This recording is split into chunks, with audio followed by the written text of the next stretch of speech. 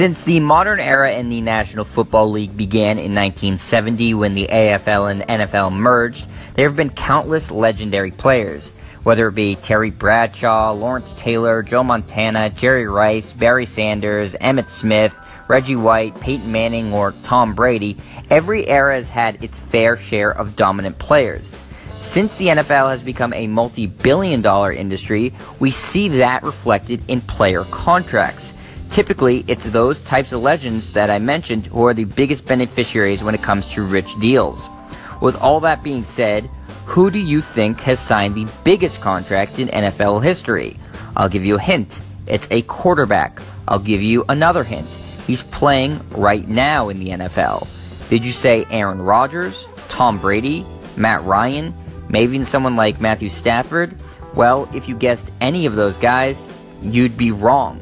The richest deal in NFL history was signed this past Thursday by none other than Jimmy Garoppolo.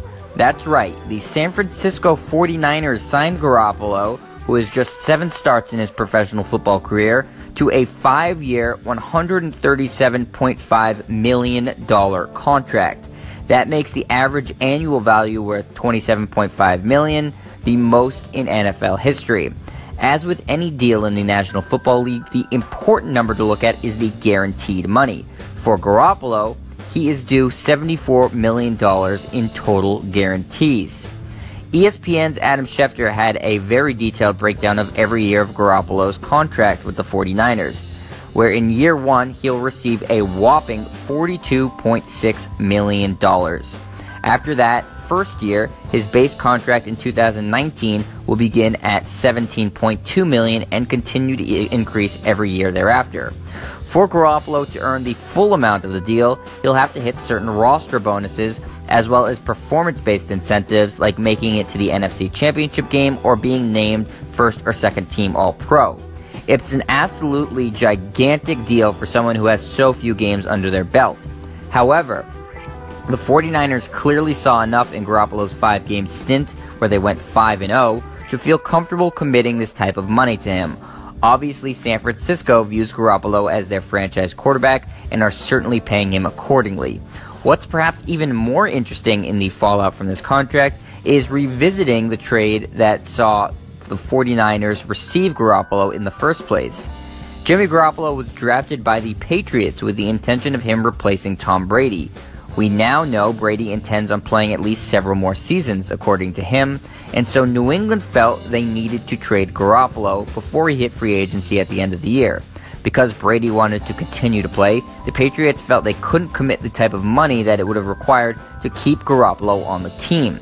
We know Garoppolo was a highly desired player for many quarterback-needy teams in the NFL. The 49ers were one of them, and now it appears they hold the rare distinction of having swindled the Patriots in a trade. In return for Garoppolo, the 49ers sent the Patriots a second-round pick.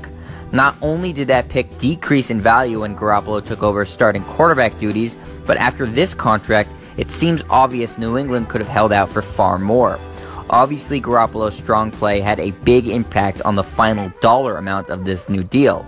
However, it's pretty clear the Patriots could have gone to free agency, franchise tagged Garoppolo, and negotiated with teams from there.